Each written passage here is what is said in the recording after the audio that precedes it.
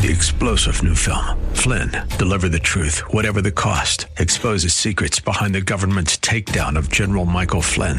Flynn knew what the intel world had been up to. He ordered the first audit of the use of contractors. This set off alarm bells. He told the truth. He was the most dangerous person for Donald Trump to hire. They had to get rid of Flynn.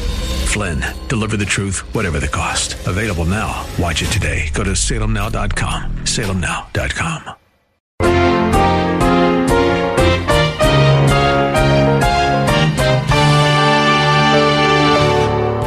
Not too long ago, someone visited our church and told one of our elders, after he heard a message that I gave, that he thought that repentance was only for believers. He said it is not for the unsaved. And so what your pastor is preaching is wrong. Now that was his attitude. Others believe that to call one to repent is to distort grace and to do away with faith. They say, well, that is an attack upon faith because the gospel, the Bible says that we are to believe. So how can you add anything to belief? Welcome to Verse by Verse with Pastor Steve Kreloff of Lakeside Community Chapel in Clearwater, Florida. We're in the middle of a series of lessons on key Bible doctrine words, and today's word is repentance. That's a word that doesn't get much attention in our modern culture. We talk much more of the intellectual and mental aspects of trusting Christ as Savior, and much less about the act of turning from sin and deciding to walk with Jesus. Although the generic word repent means simply to change your mind, in the way the Bible uses the word, it has a much richer meaning. Listen now as Pastor Steve opens for us the many different facets of this important word, repentance. What is repentance? It's important that we understand. It's the really one message above all other messages that the Lord Jesus Christ preached. While there were a lot of things that He taught, His message to the multitudes primarily was repent, for the kingdom of God is at hand. In fact, that's how He began His ministry. Remember, John the Baptist came preaching in the wilderness, and his message was what? Repent, for the kingdom of God is at hand. The kingdom of God is about to arrive. It's in our midst. And then when Jesus arrives on the scene, as John introduced Him to the nation of Israel and said, "This is Messiah," Jesus picked up that same message, and in Matthew chapter 4, He said, "Repent, for the kingdom of God is at hand." Now, repentance was the call of Christ as He began His ministry, and it continued throughout His ministry, and I want you to understand that it is supposed to continue even today as we pick up the baton and we continue with that same message. And the reason we know that is in Luke chapter 24, verse 47. Luke is the only one who really gives us the content of the gospel that we're to preach. Luke is the only gospel writer who really, well, I shouldn't say that because Matthew tells us certainly a lot of things, but Luke zeroes in on the concept of repentance. In Luke chapter 24, verse 47, he said, and this is Jesus giving the Great Commission in Luke's gospel, and that repentance for forgiveness of sins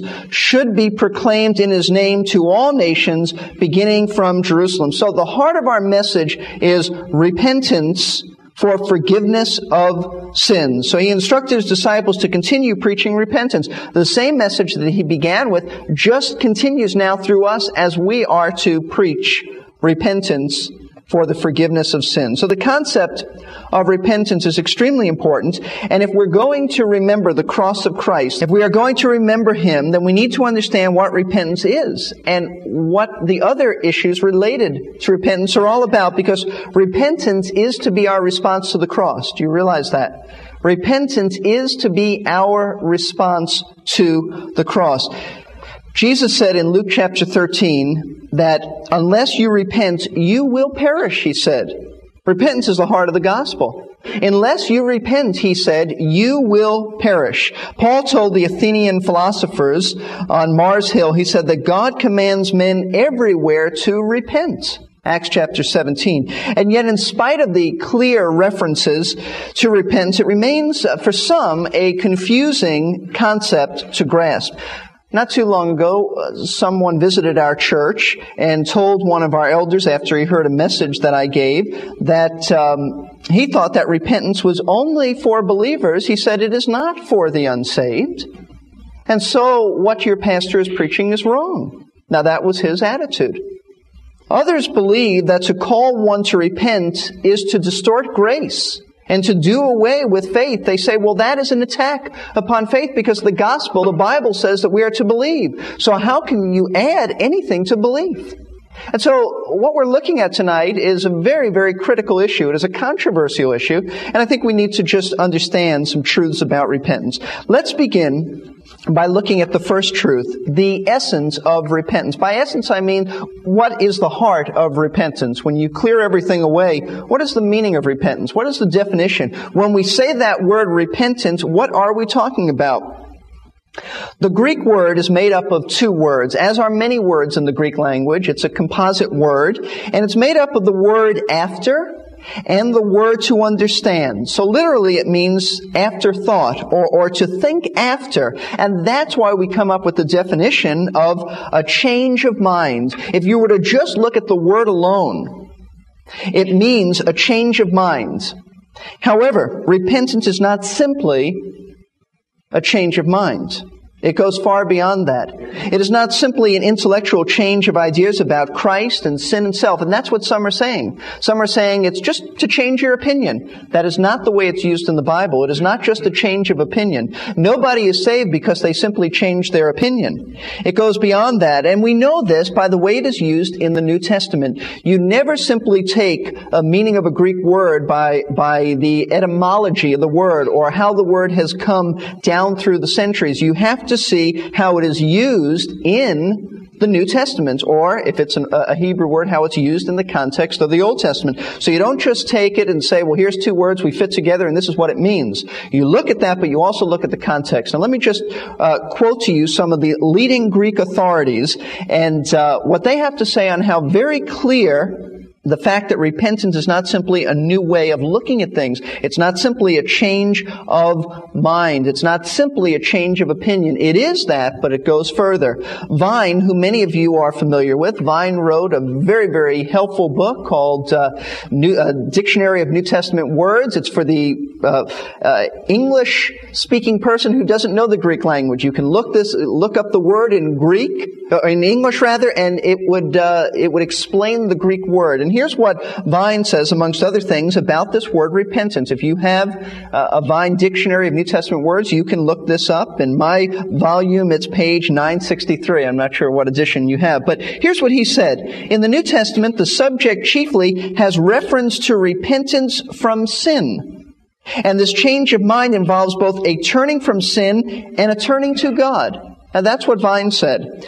Colin Brown, in his Dictionary of New Testament Words, which is the most extensive book, it's three-volume book that I have on the Greek language, says this: the predominantly intellectual understanding of this Greek word as a change of mind plays very little part in the New Testament. Rather, the decision by the whole man to turn around is stressed. It is clear that we are concerned neither with a purely outward turnaround nor with a merely intellectual change of ideas. So what he is saying is it's not just an outward show, and it is not just a change of opinion. It goes beyond that. So what is repentance? What does it mean? It is to recognize one's sinfulness, turn from it, and in doing so, you're turning to God. That's basically what it means. You recognize your sinfulness, and involved in that is a hatred for your own sin. You turn from it. You want to forsake it. Even if you don't have the power to forsake it, there is a desire to turn from it. You don't want to continue in it. And as you're turning from it, you're turning to God. It is not far from the concept of conversion. Conversion means literally a turning around, and it all is wrapped up in that. It is to repudiate the old way of life and turn to Christ for salvation. It is not contrary to faith. It is simply the flip side of faith. It goes along with faith. Let me put it this way. True saving faith, which is trusting Jesus Christ for salvation. True saving faith always involves repentance. Always involves repentance. You cannot divorce the two. You cannot say that repentance is in addition to faith. It is not. It is together. You cannot have saving faith without true, genuine repentance. So it is a determination to abandon the old way of life and surrender to Christ. In fact, there can be no true salvation without repentance. Let me just show you this. Mark chapter 2, verse 17. Jesus said, I am come to call not the righteous, but sinners to repentance. Sinners to repentance. What was he talking about? He's talking about salvation. He's talking that he's called to come people, he was born into this world to call sinners, those who recognize their sin. He's calling them to turn from their sin. He's not just saying, I'd like these drunkards and prostitutes to have a change of mind about me and sin and self. He wants that, but he wants them to turn away from their old way of life and turn to him for the forgiveness of sin. Acts chapter 20, verse 21. We'll just look at a number of passages because the Bible is filled with them. Acts chapter 20, verse 21. The Apostle Paul is explaining to the elders of the church at Ephesus about leaving them, and he says that in verse 20, how I did not shrink from declaring to you anything that was profitable and teaching you publicly and from house to house. And here was his message, solemnly testifying to both Jews and Greeks of repentance towards God and faith in our Lord Jesus Christ. The point that I want you to see is that Paul is preaching the gospel, and part of preaching the gospel is that element of repentance towards God. Change your mind about God, change your mind about sin, turn from that sin because of that change of mind, all caught up in it, and faith in the Lord Jesus Christ. Repentance and faith. Repentance and faith. Now, there are a few things about repentance that we don't want to misunderstand. I don't want anyone to go from here saying, oh, Steve is teaching this. So let me explain where people have a problem with repentance and what it is not. Okay? First of all, it is not a pre-salvation attempt to get one's life together before someone can come to Christ. That's what it is often thought of as sort of just reform your life, get it in order, and then you can come to Christ. No, that's salvation by works. That's not what the Bible teaches. It is not a pre-salvation reformation. No, it is a recognition that I'm a sinner and a hatred for my sin, a forsaking of it as I turn to Christ for deliverance. Why would I want to continue in my sin and come to Christ to save me? That doesn't make sense. You cannot think, I'm going to continue in my sin and my lifestyle that is a violation of God's holiness, but I want Christ to save me. You would never want Christ to save you if you want you to continue that way. Now, that doesn't mean that you're going to repent of everything, because I believe if God showed us all of our sin at the moment of our salvation, we'd die of a heart attack. No one could handle it. No, you're just responsible to repent of what you are aware of, and He certainly will make us aware of it. That's why the Bible speaks of the Holy Spirit convicting us. You're convicted to the point that you're aware of your sin, because God wants you not only to be convicted of it, but to turn from it. So it is not a pre-salvation attempt, like, oh, I'm going to get rid of this in my life and then Christ can accept me. No, that's not true. That's not biblical. But it is right to say, I hate my sin. I see it for what it is. It's a violation of God's holiness. I don't want it anymore. Lord, I don't have the power to have total victory of it, but I hate it and I don't want to continue in it. That's repentance. And I want to trust Christ for deliverance. That's repentance. Secondly, it is not the same thing as sorrow. Sorrow. True repentance often is accompanied by sorrow, but it is not the same thing as repentance. Repentance and sorrow are not synonymous terms and concepts. Let me give you an example of that. Judas, the Bible says, in Matthew 27:3, felt remorse. He felt sorrow for what he did. Did Judas repent? Absolutely not. No, absolutely not. No, you can feel sorry for your sin. You can feel sorry that you got caught. There are a lot of people who are very, very sorry that they got caught. They don't want to change their way of behavior. They don't want to change their lifestyle. They're just sorry for the consequences. They're sorry that they got caught. If they didn't get caught, they would have continued. If there were no terrible consequences, they would have continued. That is not repentance, but that is sorrow. A third concept that we often misunderstand. Repentance isn't the work of the flesh. It is not the work of the flesh, but it is God's gift to us. Because here's the argument sometimes. People will say, well, how can a dead man repent? We're dead in sins and trespasses. How can a dead person ever repent? I would respond to that by saying, how could a dead person ever believe? How could we ever make any move towards Christ? And the answer is because it is not of the flesh. It is God's gift to us, just as faith is a gift. And don't ask me to explain that. God gives us faith And He gives us repentance as a gift, and yet we have the responsibility to come to Christ. I have never reconciled that. I don't even try anymore to reconcile that. It is just what the Bible teaches. He enables us to repent just as He enables us to believe in the Lord Jesus. Let's look at some verses that tell us that. Acts chapter 11, verse 18. Now, you don't want to get carried away with this to the point where you lose your zeal for evangelism. That's not what we're saying. We're simply saying that it is the work of God that brings someone to repentance. It's not mustering up something within us. Acts chapter 11, verse 18. Now, some Jewish believers, when they heard this, that God was saving the Gentiles, they quieted down and glorified God, saying, well then, God has granted to the Gentiles also the repentance that leads to life. What are they saying? God granted it to us, and He's granted it now to the Gentiles. Granted, it is a gift that God gives. No one could repent on their own. Secondly, the examples of repentance. There are some examples in the Bible that we look at and we say, hey, these are illustrations of what repentance is. So if you want to know what repentance, how it actually works in a person's life, we have a New Testament example and we have an Old Testament example. 1 Thessalonians chapter 1 is the New Testament example. So why don't you turn there? 1 Thessalonians chapter 1 obviously is dealing with the Thessalonians, those precious new believers from Thessalonica, and Paul is commending them for their faith, and then he says what they did in terms of responding to Christ when they heard the message. Now, the word repentance is not used in verse 9, but the concept is there, the truth is there, the example is there. 1 Thessalonians 1:9, for they themselves, that is, the people around you, report about us what kind of a reception we had with you. That is to say, the people around you are saying how you responded to what we preached, and how you turned to God from idols to serve a living and a true God. And then verse 10 says to wait for His Son from heaven. But verse 9 is a great example of people who repented. There were three elements here. They turned to God. They turned to God. For what? Salvation. These Gentile, former pagans, turned to God for salvation. They also turned from their sin of idolatry. You see, they couldn't turn to God and keep idolatry. We hear about that. We hear people who work among the Hindus, and sometimes people will say, a Hindu will say, I just added Jesus to my collection of gods.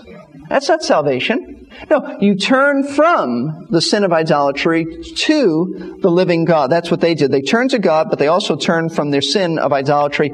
And their intention was to serve God. You see, it was an attitude of surrender, an attitude of submission. They turned to God from idols to serve the living and the true God. They had a change of mind, but it went beyond that. They turned and forsook their sin for Jesus Christ. That's the New Testament example. The book of Jonah is the Old Testament example. Remember, Jonah is called to preach to the Ninevites, that wicked city, that wicked people. And what was his message? Repent or else you'll be destroyed. Repent or else you'll be destroyed. And they did repent.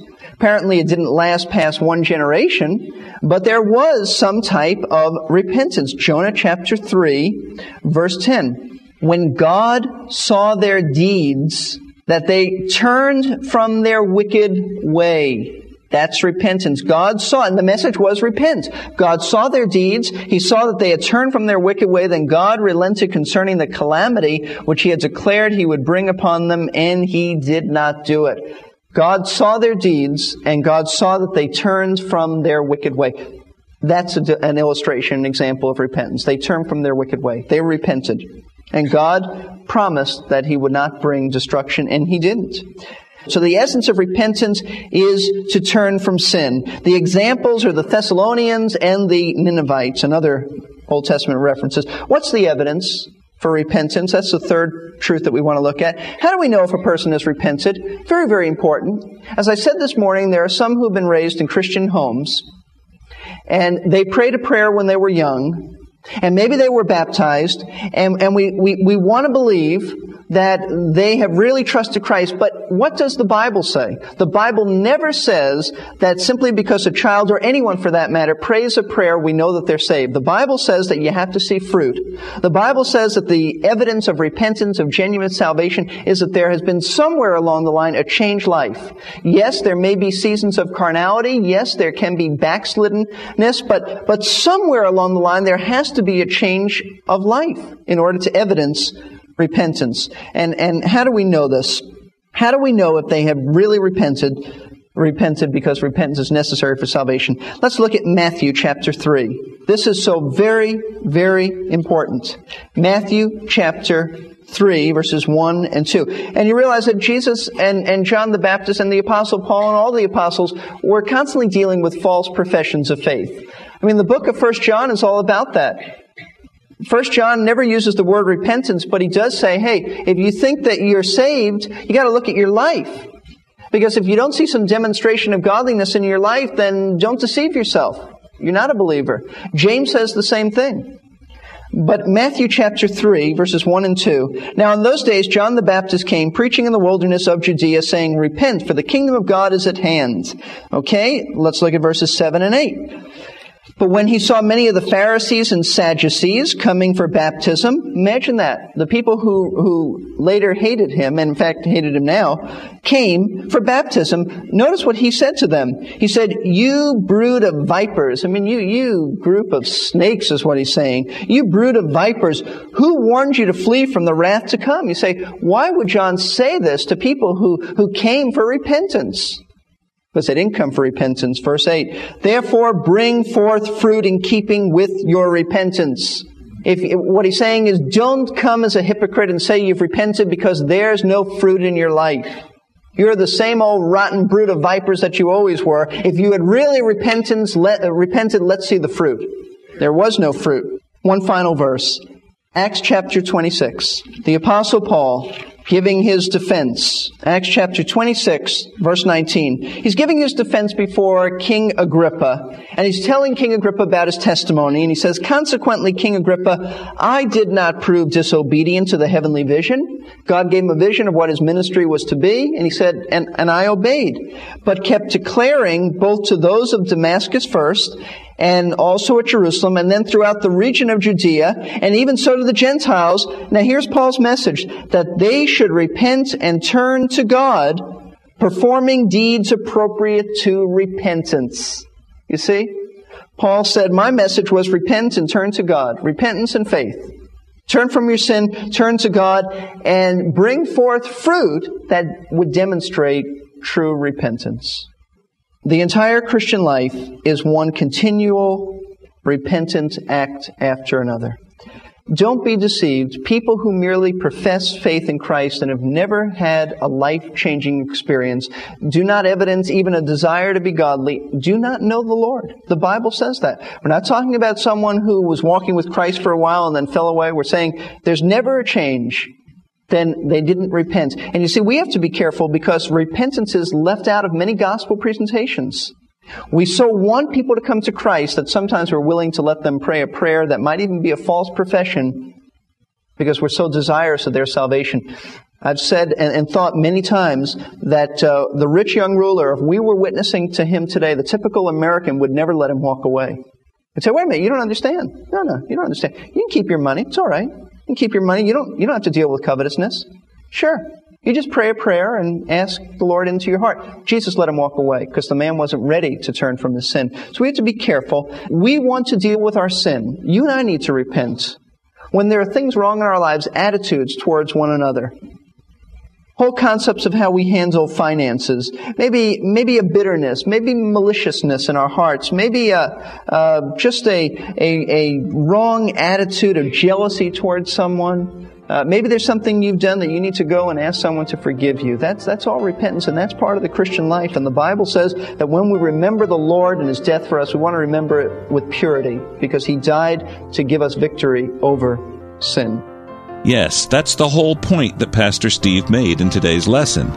We need to deal with our sin by repenting of it and turning to Christ. Verse by Verse is a radio program with lessons taken from messages given at Lakeside Community Chapel. You can hear today's lesson again or explore the many other subjects on file at our website, versebyverseradio.org. There are literally hundreds of lessons on many different topics available for free download. If God should lead you to support the ministry of Verse by Verse, click on the Support Us box to find out how you can help keep this program on the air. If you're in the area and would like to worship at Lakeside Community Chapel and hear more of Pastor Steve Kreloff's preaching, look up service times and other events on our website, lakesidechapel.com, or call the church office at 727-441-1714 for more information. We hope you can join us next time when Pastor Steve Kreloff continues in this series of studies on key Bible doctrine words. The next word in the series is security, which I'm sure means many different things to many different people. Pastor Steve will unpack for us what the Bible means when it speaks of security. I'm Jerry Pruden, inviting you to join us next time for Verse by Verse.